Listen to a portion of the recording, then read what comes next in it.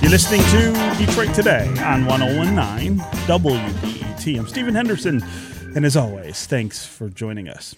We're going to change the focus for the rest of the hour and put it onto a subject that we regularly discuss here on Detroit Today. And of course, that is the topic of race, the topic of racism, the topic of racial inequality. In this moment, talking candidly about racism and longstanding inequity is really vital, especially as we're just now kind of collectively digesting and coming to terms with the tension and anger that made way for the events that transpired on January 6th in Washington, D.C., the insurrectionist white supremacist mob that attacked the Capitol. While Donald Trump lost his re-election bid and is in the midst of being impeached for a second time, it's important to consider the far-right extremists who heeded Trump's calls to come to Washington. Their loyalty to the hateful and damaging ideology synonymous with the Trump administration, the Confederate flags they paraded around the Capitol, and the fact that even though they no longer have an ally in the White House, they still live here in America. They're a part of this nation, interwoven into its fabric. So, how do we contend with that? How do we move forward? And how do we advance our collective conversations around real racial healing in America, a country whose very existence is based on genocide and white supremacy? Here to talk with me about this and more is someone who spent a lot of time talking with Americans about race and identity in recent years. Michele Norris is an opinion columnist with the Washington Post. She is also the former host of NPR's All Things Considered and creator of the really wonderful Race Card Initiative. She is giving a keynote speech today for a Wayne State University virtual event titled Eavesdropping on America's Conversation on Race, which happens at 1 p.m. this afternoon and is free and open to the public. Michele Norris, welcome to Detroit Today. Hello. So good to be with you again. Yes. Good morning. It's great to have you back with us. It's exciting that you're going to be with us here in Detroit today at this Wayne State University. I like to think that I'm in Detroit. Yeah, that's right. Although I'm not really sure. I'm in Detroit I'm visiting the state of Michigan in my mind. I'm not sure you would want to be here right now, given the weather here. It is pretty miserable, but I love that you would love to be here with us. So you made history back in 2002 as the first female African American to host NPR's All Things Considered. That was almost 20 years ago. Talk about ways in which the conversation on race, the conversation about race and inequality has changed since you broke that barrier, and bring us forward to this moment where I think we're a little more, willing as a people, as Americans, to talk about race and racism, but we also have more white supremacy and racist ideology in our faces than I think we've had in recent years. Well, Stephen, I like that you said we're a little more just a little. because, we're really moving like molasses very slowly through this process. When I first joined public radio, we would have conversations about race and racism and issues involving equality, inclusion, but it was usually when events dictated that. So there was a row with the police. Someone was breaking a barrier of some kind. Someone had passed on who had gone to glory, who had died, and we were examining their life. But it was usually situational. And I think that started to change in a significant way with the election of President Barack Obama, because he held a mirror and a window up to America, and people started to think about their own place in society when a man of color occupied the White House, when a black family moved into the White House. That was, I think, a milestone and in some way a triggering event that caused us as a nation and caused us as journalists to dig into issues of race in a different way. But along the way, you mentioned, in your opening the word white supremacy several times. Mm-hmm. We weren't really talking about examining, interrogating the notion of white supremacy, I don't think, outside of, again, if there was the Klan marched in a town, or the anniversary of Brown v. Board. And we looked back on the bad old days of Jim Crow, and we weren't necessarily examining the fundamental reality of white supremacy in society today.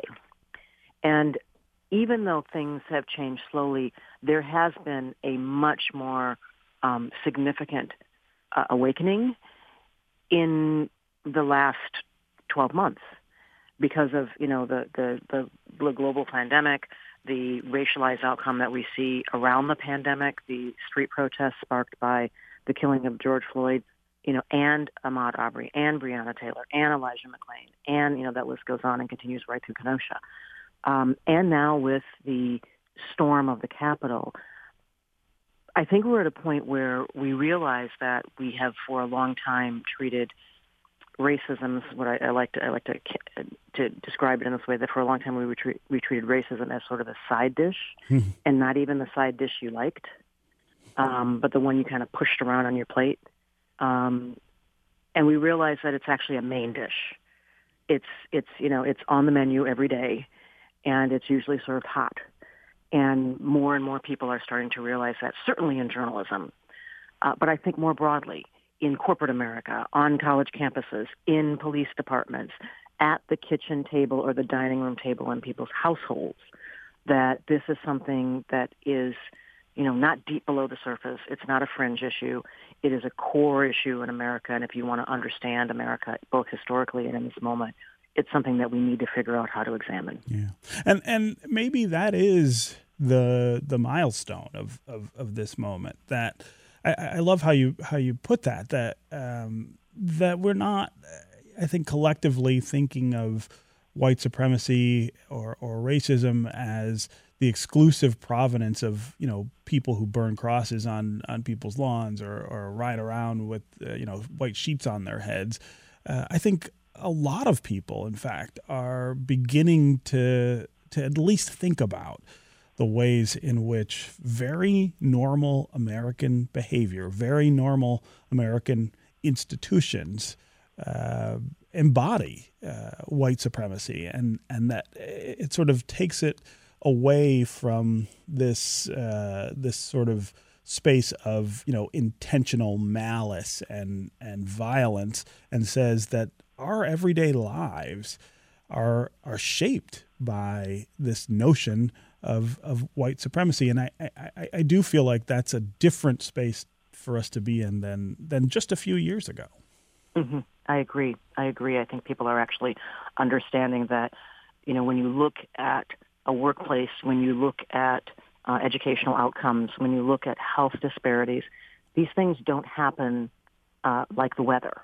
It's not just that the winds blew a certain way, or, a neighborhood looks a certain way because people drifted into that space. There's intention at work there.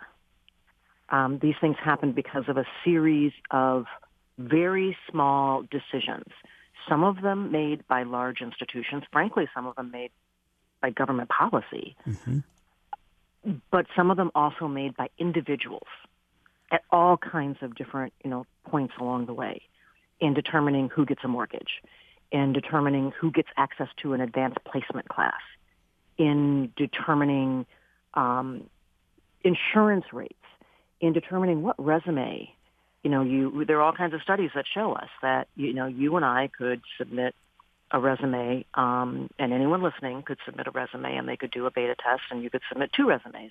And those resumes could be exactly the same in terms of your educational attainment, your experience, your CV, and your recommendations. And you change only one thing, the name at the top.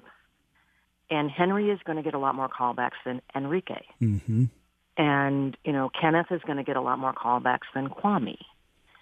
And Sheila is going to get a lot more callbacks than Shaquila. Mm-hmm. And that's just, that's not me just spouting. There's a large body of research that supports this. But can I just add something about Sure. talking about white supremacy? And one of the things that I've learned both in doing research and in listening to lots of people talk about this issue over now 10 years is that when you have an event like the storming of the Capitol and really the 4 years of the Donald Trump presidency really cresting in a crescendo of white supremacy and nationalism that we saw, it makes it easier to talk about these issues, but at the same time, it also makes it harder to talk about these issues because there are some people who will look at that and will bristle when you attempt to talk about white supremacy, not capital W, capital S, but white supremacy that sort of just drifts through life, because they will look at that and say, well, that's not me. Mm. So if you're talking about that, and that's white supremacy, and you're trying to discuss it on a much more granular level in the workplace or in the schoolhouse or in the locker room, it becomes a little bit harder because then people feel like you are equating them with the marauders who stormed the Capitol. Yeah. And that happened over time with Bull Connor. That happened over time in Red Summer.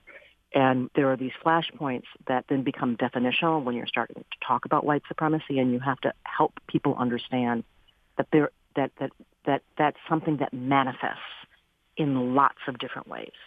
And it doesn't just become the image that then easily becomes the caricature of the marauder at the Capitol or the pot-bellied Southern sheriff or the night riders in America. Yeah.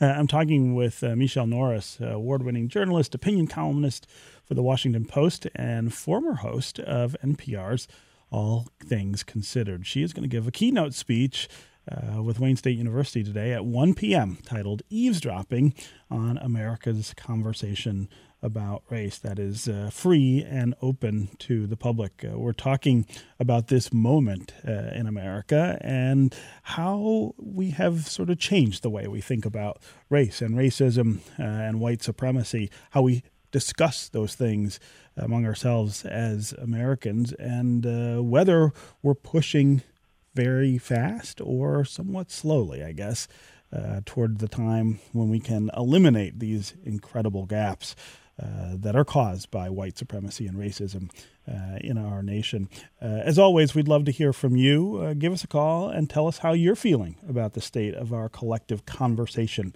about race and racial equity in our country. Did you participate in the BLM marches over the summer in 2020? What are you doing now to try to keep momentum going around this issue? Also, give us a call and tell us what are the biggest ways you see race intersecting with your own life or the issues that you see affecting your life and your community. As always, the number here on the phones is 313-577-1019. That's 313-577-1019. You can also go to the WDET Facebook page or to Twitter and put comments there, and we'll try to include you in the conversation that way. Michele, I want to talk about the Race Card Project, which is one of my favorite initiatives to try to get people to sort of confront things that they ordinarily wouldn't. And for listeners who aren't familiar, the Race Card Project is this really wonderful idea to get people to express their feelings about race and racial inequality in just 6-word essays, 6 words to tell your story about race and racial inequity. Michele, you launched this in 2012, and talk about when you first were going around back in 2012 talking to people about what you heard and maybe the difference between what you hear now. Which 6 words are coming out of people's mouths today? Well, I actually launched it in 2010. It's 10 years old. Okay, it's 10 years old. Wow. Yeah, so it started to get, I guess, more wide recognition in 2012, but we originally started, and that's when it moved into more of a digital space. Okay. We originally started soliciting people's 6-word stories in 2010 after I'd written a book about my own family's very complex racial legacy, and I created the Race Card Project based on a mistake, and I'm willing to admit that. I thought people didn't really want to talk about race. And so when I went out into the world to talk about my book, which was about my family's complex racial legacy, I created this invitation, hoping that it would ease or lubricate, the conversation. I was embarking on a 35-city book tour, so I was going to be facing audiences night after night after night. And we originally asked people to submit their cards on postcards, their stories on postcards. We moved into a digital space a few years after that, and in part because we created a website, and it was just easier when people were on their website to submit their stories in that way. But it also allowed us to submit to collect the 6-word stories, and it allowed people, we added 2 words to the form, anything else. And Stephen, that was like opening a spigot. Because people would share their 6-word stories, and then, you want to know why I chose those 6 words? And then they would submit, essays. Sometimes they were just a sentence or two, sometimes a paragraph, sometimes a treatise, sometimes a full white paper on why they feel the way they do. And what I realize is that a lot of people do want to talk about this, and there's not an on-ramp for them. We now, through our forms, ask also how people found out about the Race Card Project, and sometimes it's because they're using it in a corporate setting, or it's used in hundreds of schools, so a teacher assignment or a teacher mentioned it. But a lot of people will say that they found it through a search engine. Trying to talk about something so complicated, the issue of race and identity and belonging and inclusion, and that you turn to a search engine as opposed to your best friend or your spouse or your coworker or some other family member, and it says to us that people actually want to have this conversation. They're trying to figure it out. They're thinking out loud, and this is a space that allows them to do it. And for our benefit, the other thing that I was wrong about, and I'm willing to admit, is when I embarked on this journey, I thought that this was going to be a project where I would primarily hear from probably primarily black and brown people. I'm African American. The subject was race. I think through most of our lifetimes, race is a proxy for brown people's issues, and that's not what happened. A very large number of white Americans over time, over 10 years, have stepped up and shared their stories. And I think there are very few initiatives around race that have this kind of buy-in from white America and also from people internationally. We have cards that have come in from more than 96 countries, so we're learning about the lived experience of what we call race in places where race is not even part of the vernacular. But people still figure out how to otherize people or how to, create some sort of gatekeeping function around who's really this or who gets to be that. And so it's been a heck of an education, to have the opportunity to use this as a taproot to go places that I otherwise could not go as a journalist, and listen to people talk about, this really fraught issue. And if you go to the website, and I hope people who are listening do, you will encounter all kinds of people. You will encounter people whose views represent those, for instance, who stormed the Capitol. Yeah. And those who marched on the streets in, our summer of protest. It really is a broad spectrum archive now, and something that I hope it certainly helps me, and I hope those who visit the site and those who use this exercise in their own institutions or even at their own dinner table, that it will help people understand an issue that we have a hard time talking about, and that they will see life is lived by someone else, because that's the other thing that we have a hard time doing, is understanding. I understand my perspective. I know my journey. But sometimes it's hard to understand someone else's. Sure. Yeah. Okay, we're going to take a quick break, and when we come back, we're going to continue this wonderful conversation with Michele Norris.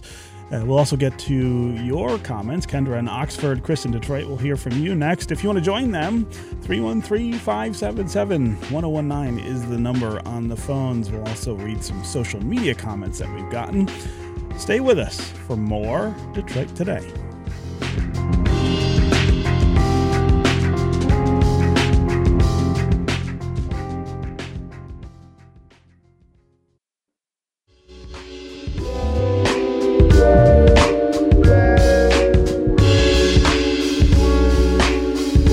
You're listening to Detroit Today on 1019 WDET. WBET. I'm Stephen Henderson, and as always, thanks for joining us.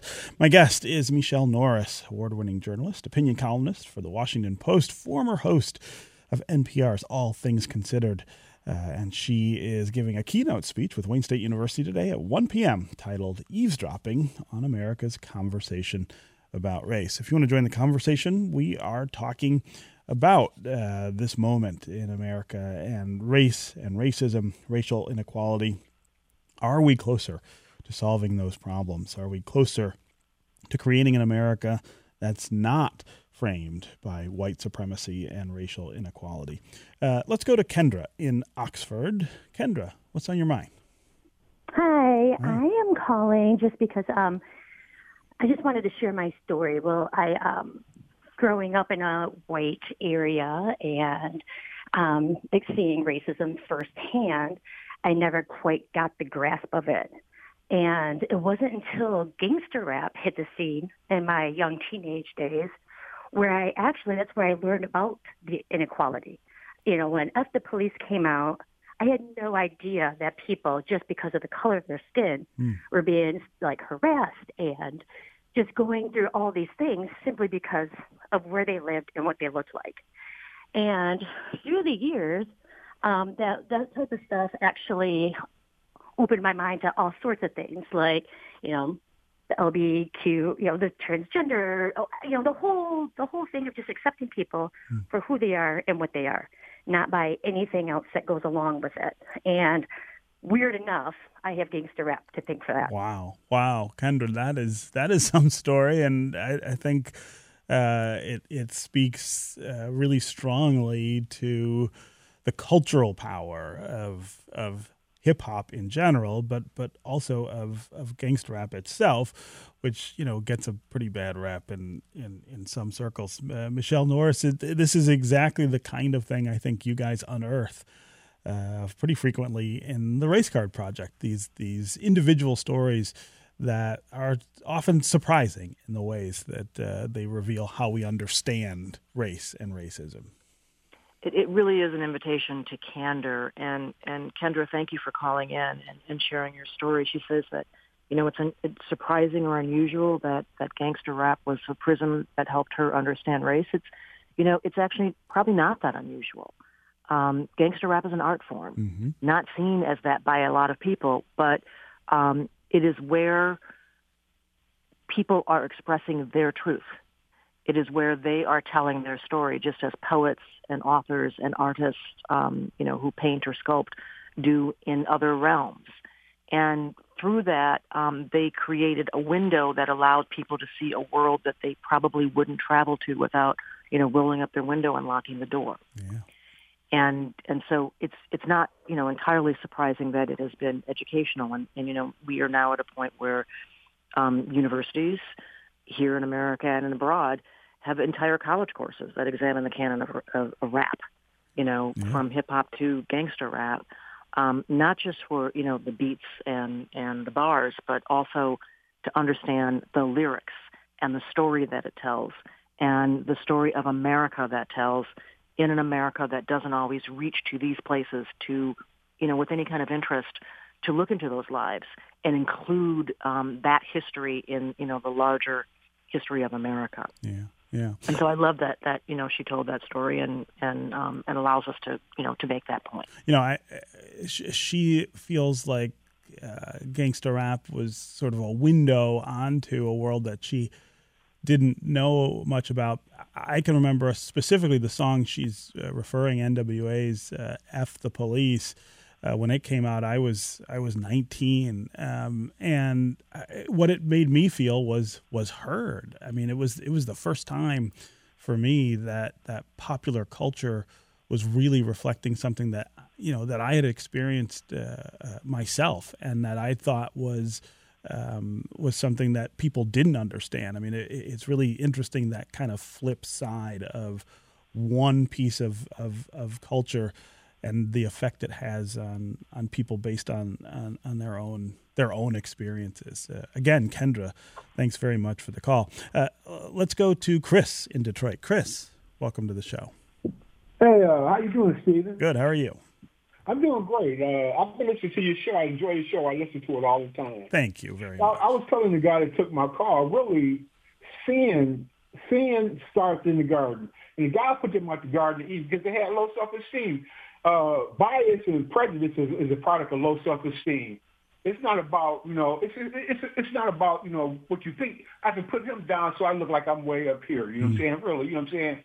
And it's a product of low self-esteem, and it starts what's talked about around the kitchen table. In the black communities, a lot of us, we have kitchen tables, but it's the discussion that you have around the kitchen table, with your family. You know what I'm saying? Bias and prejudice is a product of low self-esteem. That's what I believe. Yeah, Chris, that's a really great observation. I'm really glad you called.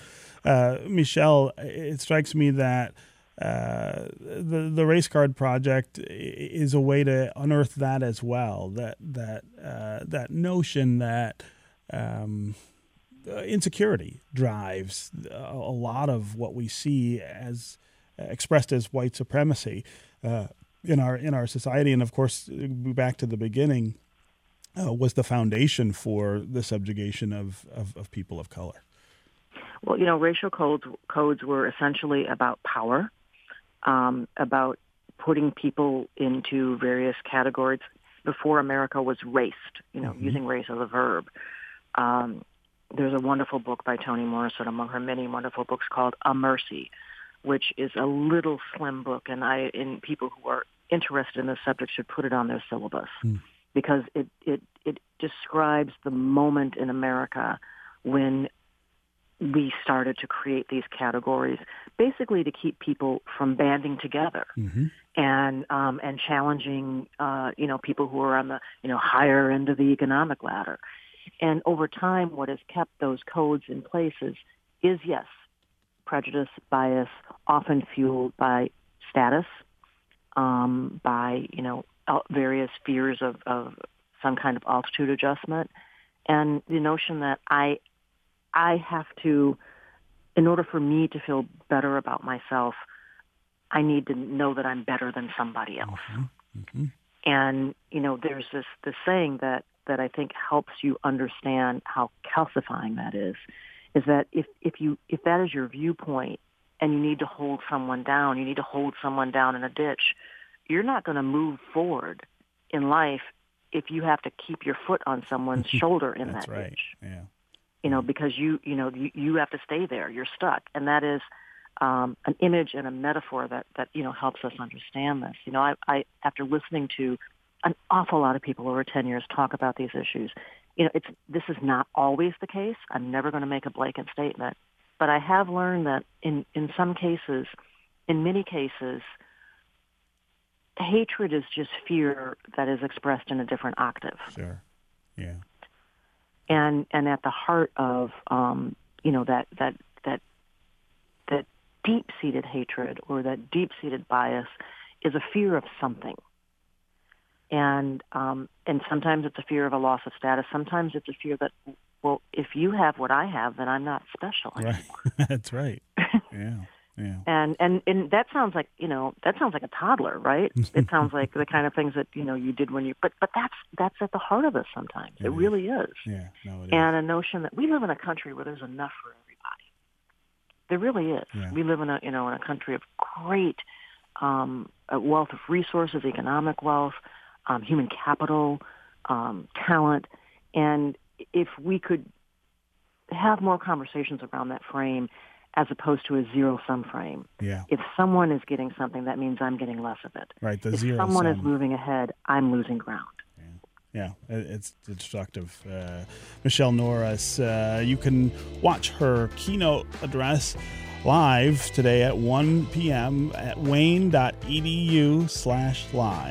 The event is free and open to the public. Michele Norris, it's always great to talk with you. Thank you so much for joining us. Thank you, Stephen. Love talking to you. Okay, that's going to do it for us today. Come back tomorrow when we talk with Macomb County Executive Mark Hackle about how the vaccine rollout is going in his suburban county. I will also catch up with Congresswoman Brenda Lawrence.